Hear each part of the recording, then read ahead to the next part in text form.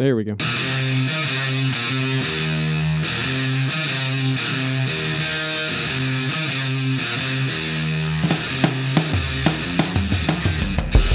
Welcome to the Armor Up 613 podcast, where we are preparing men for the spiritual battleground. Because remember, men, it is a battleground, not a playground. My name is Mark Rice, and I am joined by Jonathan Denton. Here I am. Here you are. And Mr. Aaron Wojcik. What's up?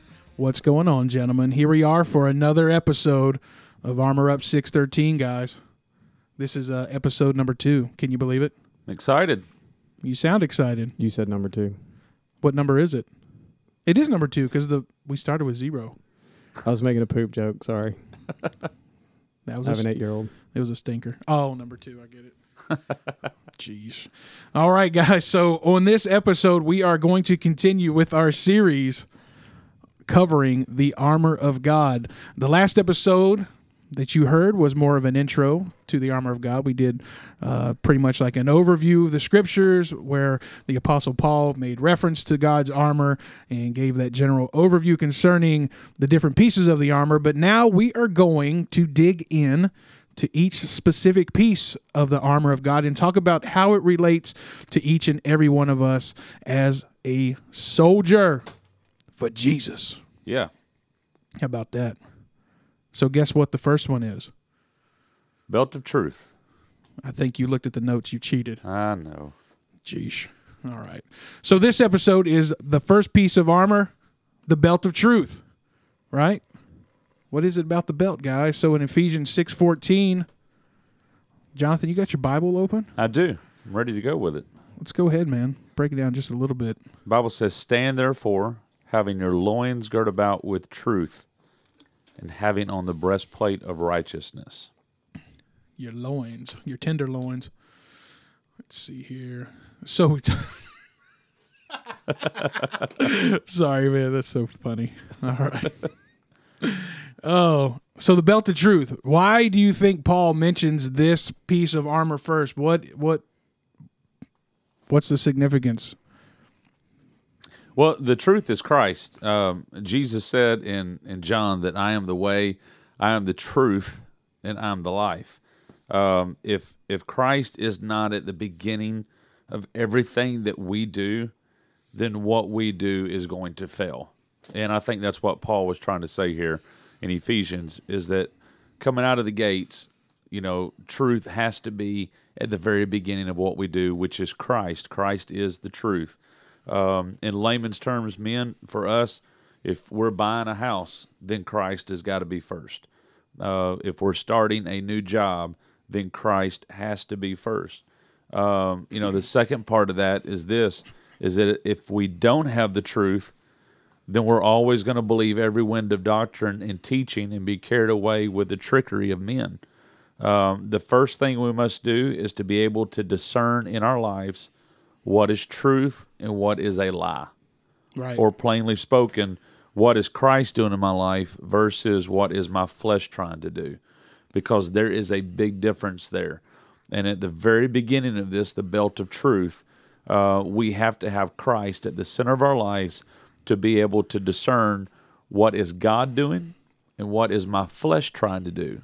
Because I think every man that's listening to this can testify to the fact that there's a lot of passions that we have to where we want to see our works be done. We want to see our desires, our fleshly lust, take preeminence. But Paul was saying the belt of truth is all about having Christ, number one. Absolutely. And going back to the belt, I think it's good if we go back and talk about the practical use of the belt in that time. Like a Roman soldier, like what did the belt do for that soldier, right? And when we're talking about a belt, we're not talking about the nice leather belt that you probably wear with your slacks or depending on where you're from. Maybe you just use a rope to keep your pants tied. I don't know. Whatever a belt is to you. A belt back then, it wrapped around the soldier. It was very thick. It was a heavy leather, right? Right. Very durable, very sturdy, and it had a metal band around it. But it also had leather straps with these metal pieces that would go down the front of the soldier for protection. And you'll see these in our show notes that we'll upload onto our website to give you more of a visual. And so the belt, it wraps it all the way around the soldier, right? And it helps secure other pieces of armor to the soldier, right? It's actually shown that it's a connecting point for the breastplate. It's a connecting point. It's a resting point for the breastplate. Right. And also what you'll find on there is what's called a scabbard. And I'm not talking about the thing that you pick, a wound that's healing, scabbard. Nice. Anybody? I was following you. Can you put Okay. a picture of that on the show notes too? I will. I have a scabbard on my ankle. So what's a scabbard? I'm glad you asked, Aaron. Thank you, sir. That's what holds the soldier's sword. The scabbard is where the soldier would place his weapon, right? Without the scabbard, the soldier, he has nowhere to place his weapon. So the belt, as we see for the soldier, it's multifunctional. It's there for protection, to protect his loins. It's also there as a connecting point for other pieces of the armor, and also a holding place for his weapon. It holds the sword, which is the sword of the Spirit.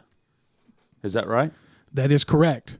And the Bible says, they that worship him must worship him in spirit and in truth.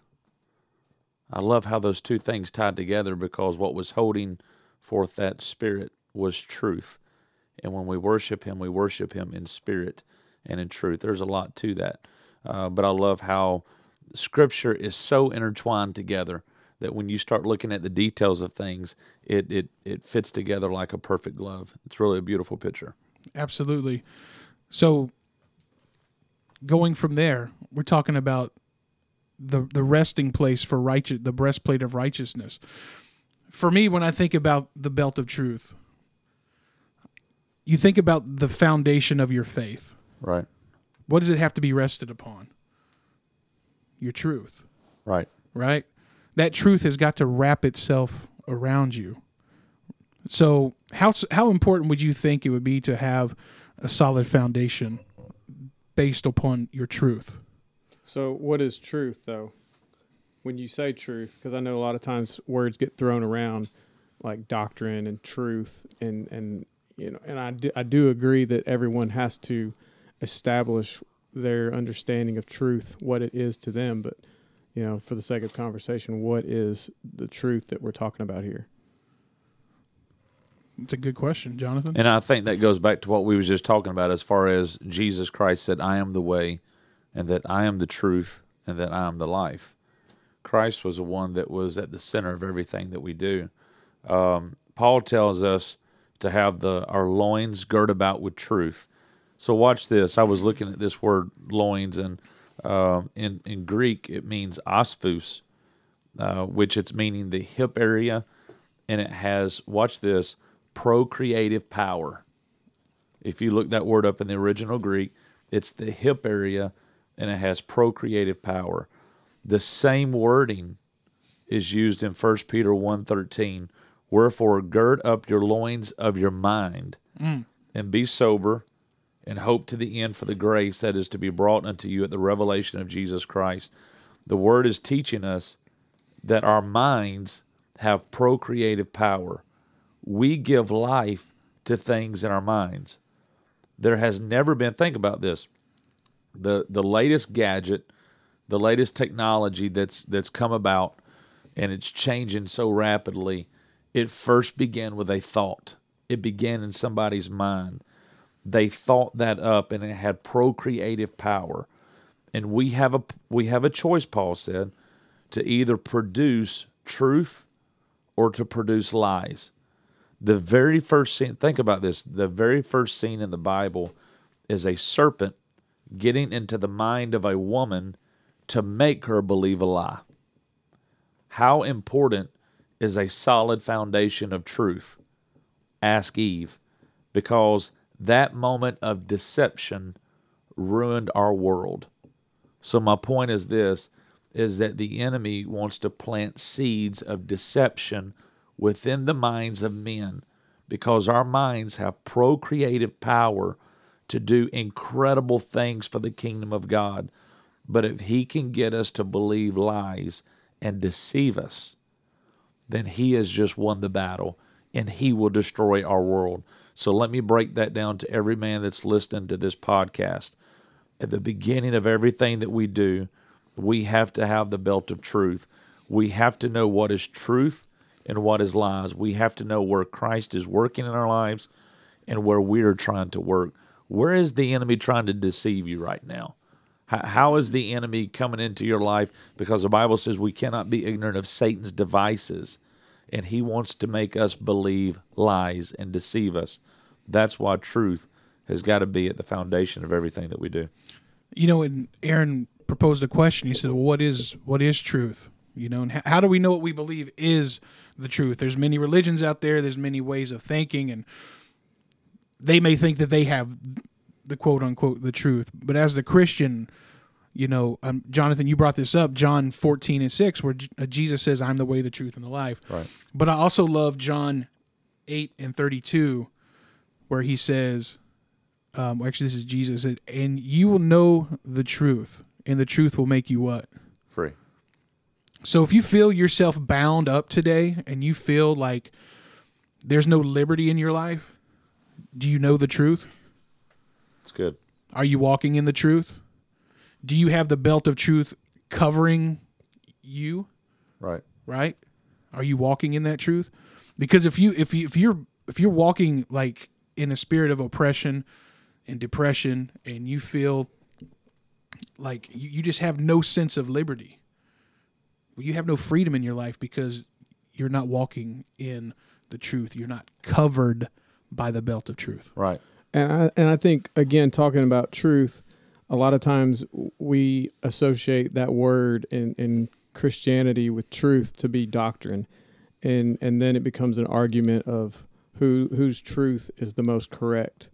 But really, and I'm not saying that's not a part of what's true or truth, but when Jesus talked about being the truth, he wasn't necessarily, I don't feel, talking about necessarily doctrine, but things like, I feel, for example, that Christians are experts at knowing what they are supposed to do or how they're supposed to be living, and telling other people about a gospel that makes you free, but not living free. In other words, we know exactly how to witness to people to say, hey, man, you could be free from that, while as we speak to that person living in bondage, mostly condemnation about how we feel God is unpleased or he's displeased with how we're living or what we're struggling with. And instead of, understanding the truth that God's love is unconditional, it's not based on those things. And God is not the author of he's not the author of condemnation. He's the author of conviction in our life. Right. And so, in other words, truth in how we feel about ourselves and the confidence that we have in ourselves has a lot to do with us believing the truth that God has come not to destroy us or to be angry at us, but to free us from sin. And that the quicker we are to believe the truth that, hey, we need God, we don't need to please God by trying harder. We need to give up completely and rely on God for everything. And then that truth becomes the basis of your life that a breastplate of righteousness can rest on, that righteousness will come out of your life based on your understanding the truth that righteousness is not me working harder to try to be or a better Christian, but for me to realize that the truth that God has created me with, the only way out is through him and freedom through him. Amen. Girding up your loins, it meant this, when you look it up in the history of it, is that the men and women, they wore tunics. And so when they went to battle, they would lift them up. They would lift the hem of the tunic up, and they would tuck it in their girdle, and they would tie a knot. So the effects basically created a pair of shorts that gave them the freedom to move around. So when he said gird up the loins, he meant take what was a skirt, hem it up, tuck it into the girdle, tie a knot, and to basically you're now going to have freedom to move around.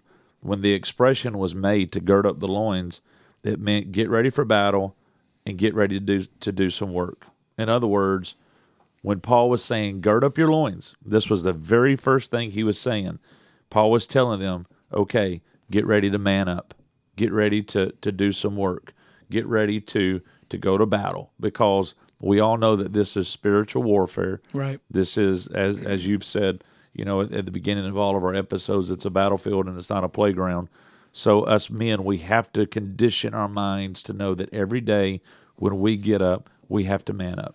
Right. That's what we said. When we get up, we got to armor up. We got to make sure that we're putting every piece of that armor on. And it starts with the belt of truth. Right.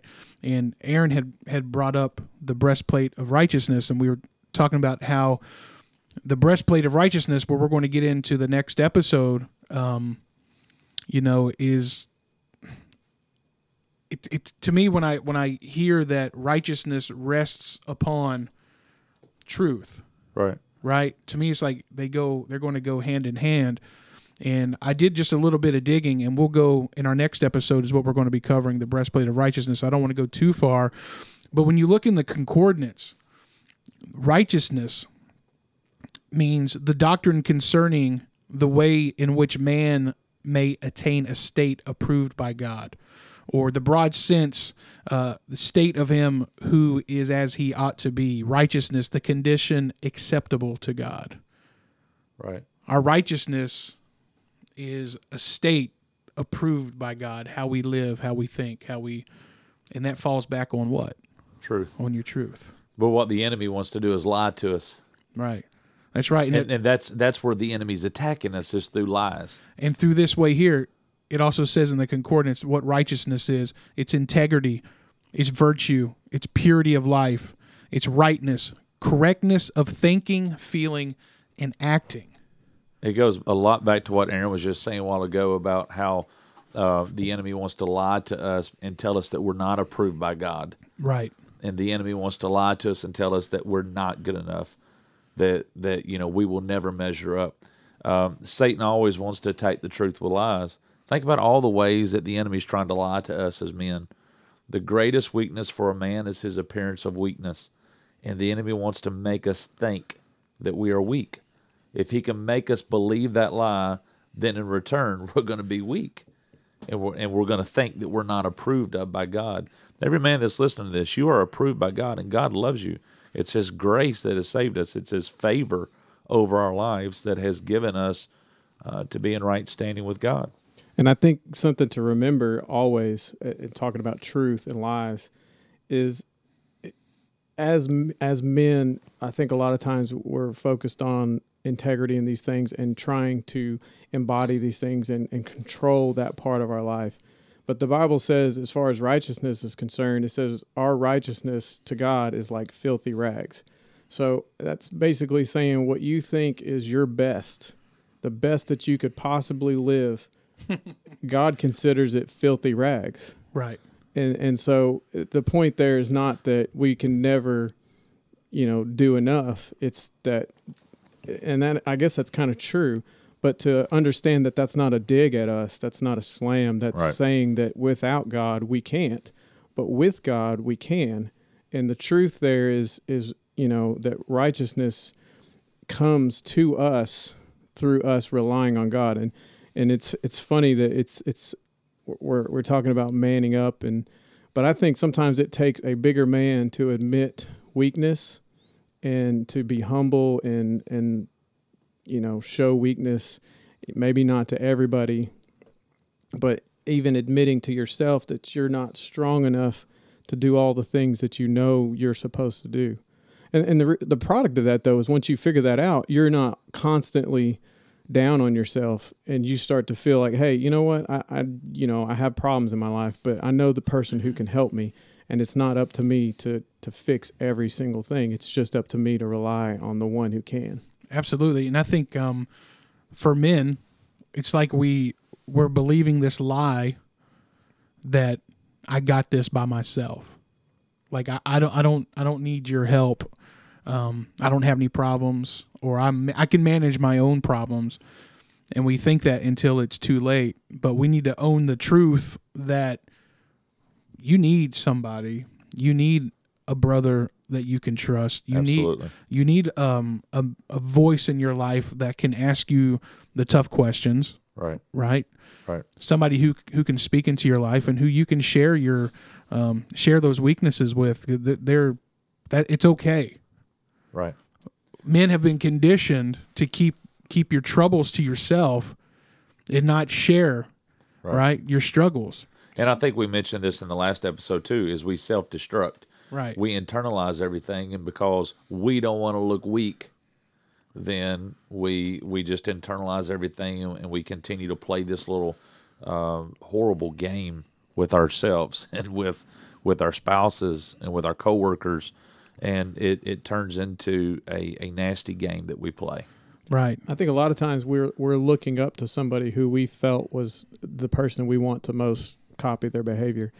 But a lot of times we have to be careful, because the person who looked really strong and like they were self-sufficient, if that's the kind of person you're looking to try to copy, you probably should beware, because that person probably was an expert at looking like they had no issues and that they were always strong. And for me, in my experience as a man, I found that the people that I want to most copy are the men who were the first to come forward and say, hey, I have a weakness in my life. Because I think that takes more strength and more character and humility, and that's a bigger man up moment than the person who wants to sit over in the corner and look tough. Absolutely. God never used a man that had it all together. Never.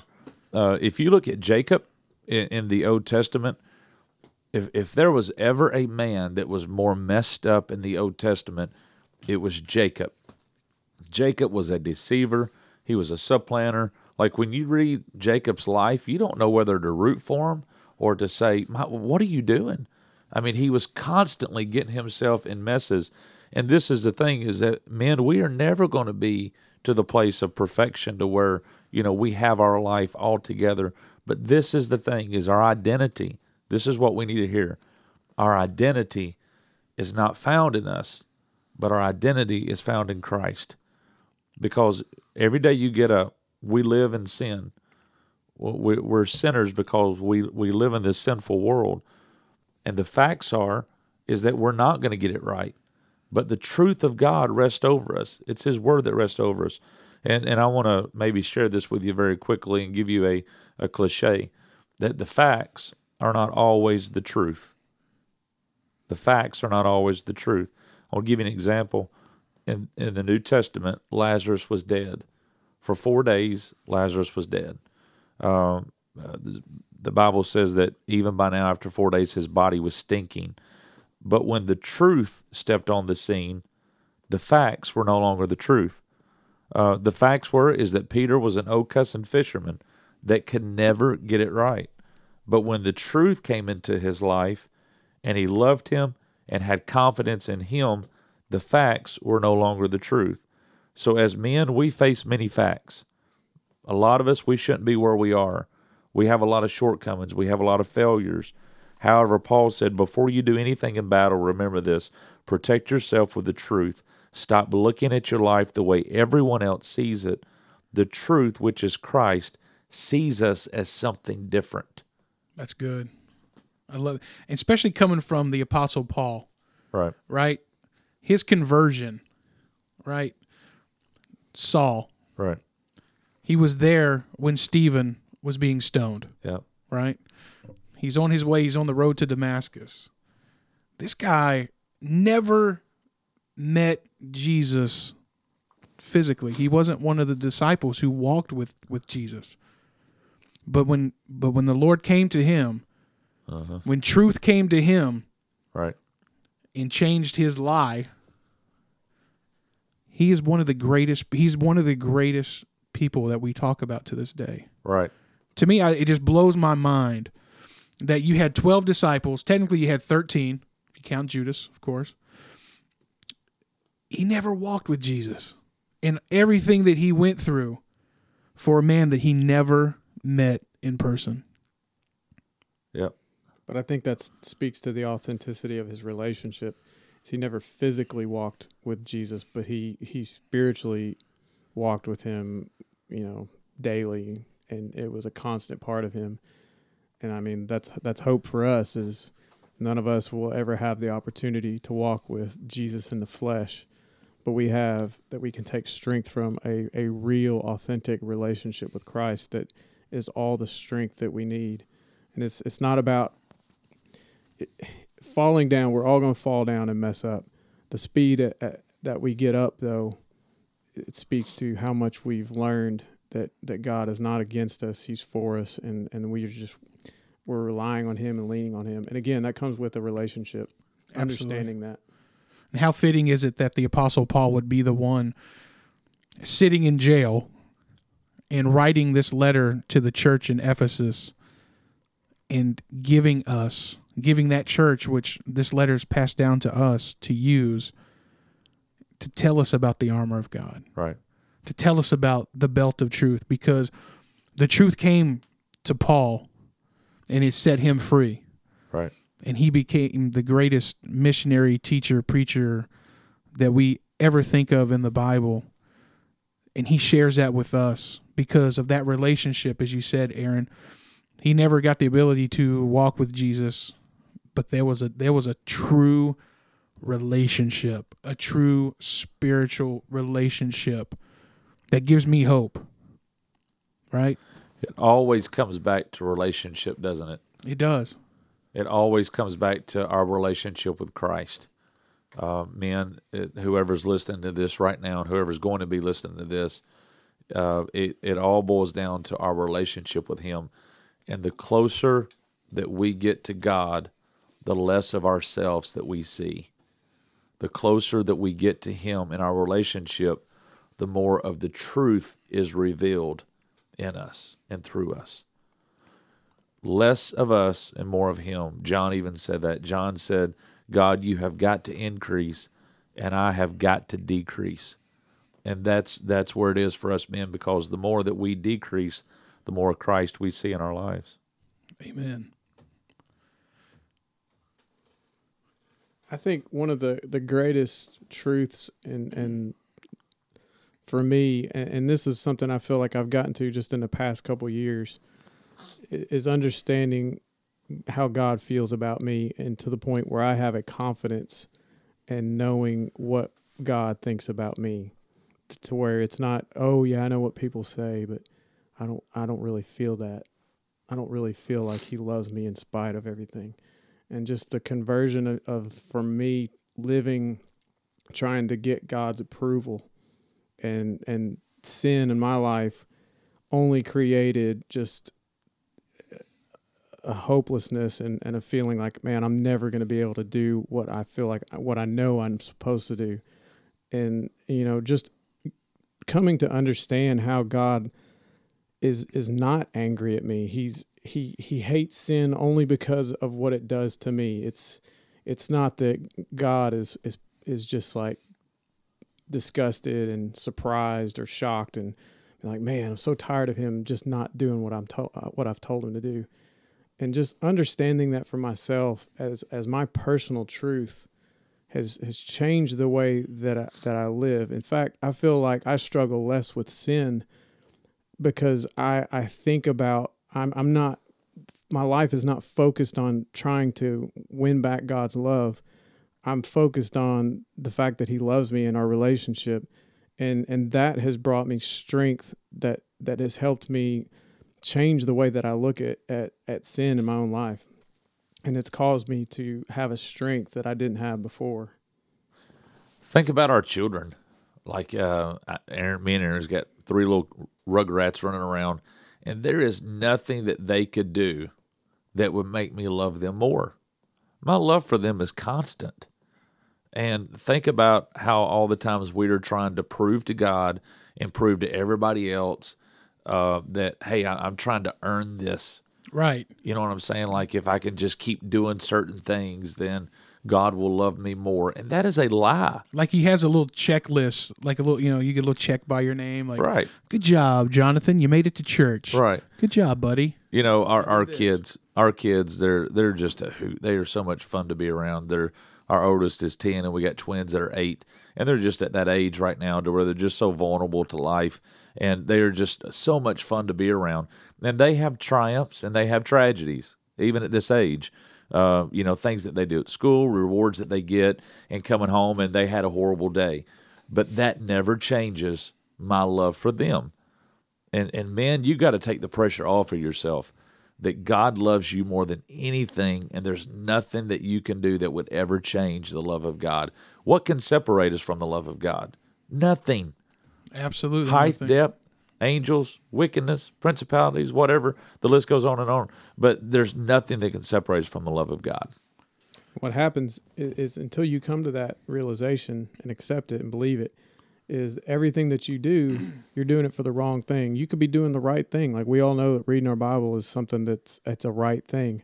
But if you're reading the Bible because you're afraid if you don't, that God's going to be angry with you, you're missing the point, and it's not going to be a part of your relationship. It's not going to be the mouthpiece of God in your life, because you're not doing it to receive that. You're not doing that as a part of a relationship. You're doing that out of fear. Right. And out of just a religious act. And it's the same for church attendance, outreach. It doesn't matter what it is. Right. If the reason that you do those things is to try to earn favor with God, then it's going to fall flat, and it's going to leave you unfulfilled, and you're going to be a frustrated person, unfortunately, not experiencing what God really has for you. Right. You're no better than a Pharisee, right? Right.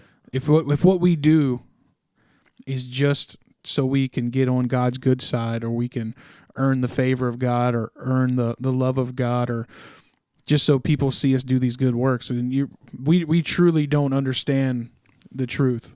Right. And we're truly not living free, like Christ said, where there's truth. He's here to set us free. He is the truth, and he's here to set us free, and not to live a bound up life. And he doesn't want that for us. Like people, we walk around, we live what you're talking about, trying to earn that approval. Like people look at God like he has a rod in his hand and he's just ready to crack you upside the head for not doing something, right? Yeah, I was thinking of a scripture while you guys were talking here. It's in John 18, verse 37. This is when Christ is on trial and he's getting ready to be crucified. And the Bible says in John 18:37, Pilate therefore said unto him, Art thou a king then? Jesus answered, Thou sayest that I am a king. To this end was I born, and for this cause came I into the world, that I should bear witness unto the truth. Jesus said this, Every one that is of the truth heareth my voice. Pilate then said unto him, What is truth? And when he had said this, he went out again unto the Jews, and said unto them, I find no fault in him at all. The reason why they could find no fault in him is because he was nothing but the truth. Right. And this is the tagline that I wanted to bring out, is Jesus said, Everyone that is of the truth heareth my voice. When you hear his voice, you don't hear the lies that the devil is trying to tell you. The sheep know the shepherd's voice. And man, you have got to get an ear. You've got to hear the voice of God in your life again. Every lie that the devil is trying to tell you, you've got to block that out, and you got to hear the shepherd's voice. You've got to get an ear for him. Going back to the Garden of Eden, if Adam and Eve would have embraced the truth, their actions would have been right before God. When our lives are in line with Christ, and when we hear his voice, then right choices will automatically come, because we'll have a revelation of truth. Absolutely. So we're talking about going back to the belt of truth, and how, of course, supporting foundation for the breastplate of righteousness. But the belt of truth, the very first armor that Apostle Paul breaks out for us. Two purposes: to be firmly established in the truth of God's word. The truth is what holds God's word, right? With the scabbard that's connected to the belt. So we got to ask ourselves a question, right?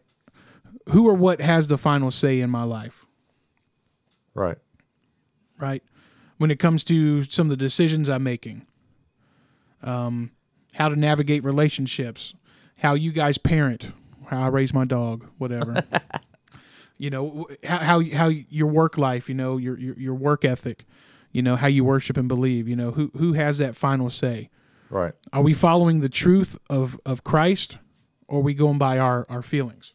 Right. Because we know our feelings do what? They get us in trouble. Absolutely. Every time. 100%. When you follow after your feelings. And this goes back to what we've been talking about, who or what has the final say-so in my life.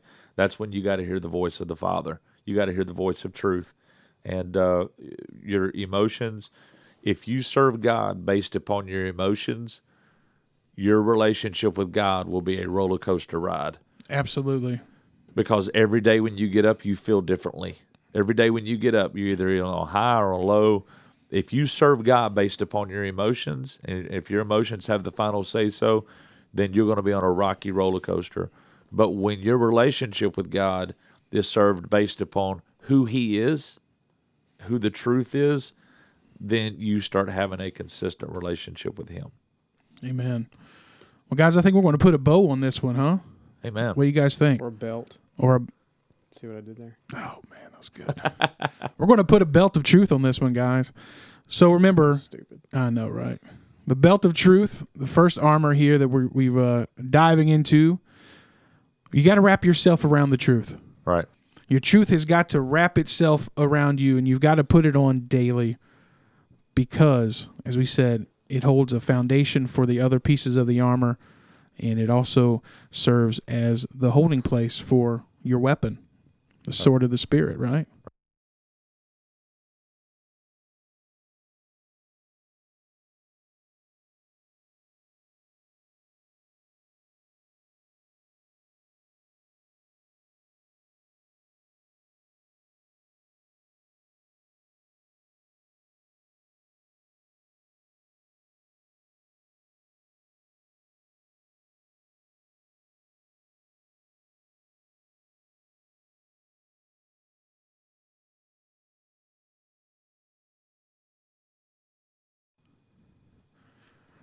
Gentlemen, thank you guys so much for joining us here at Armor Up 613 podcast.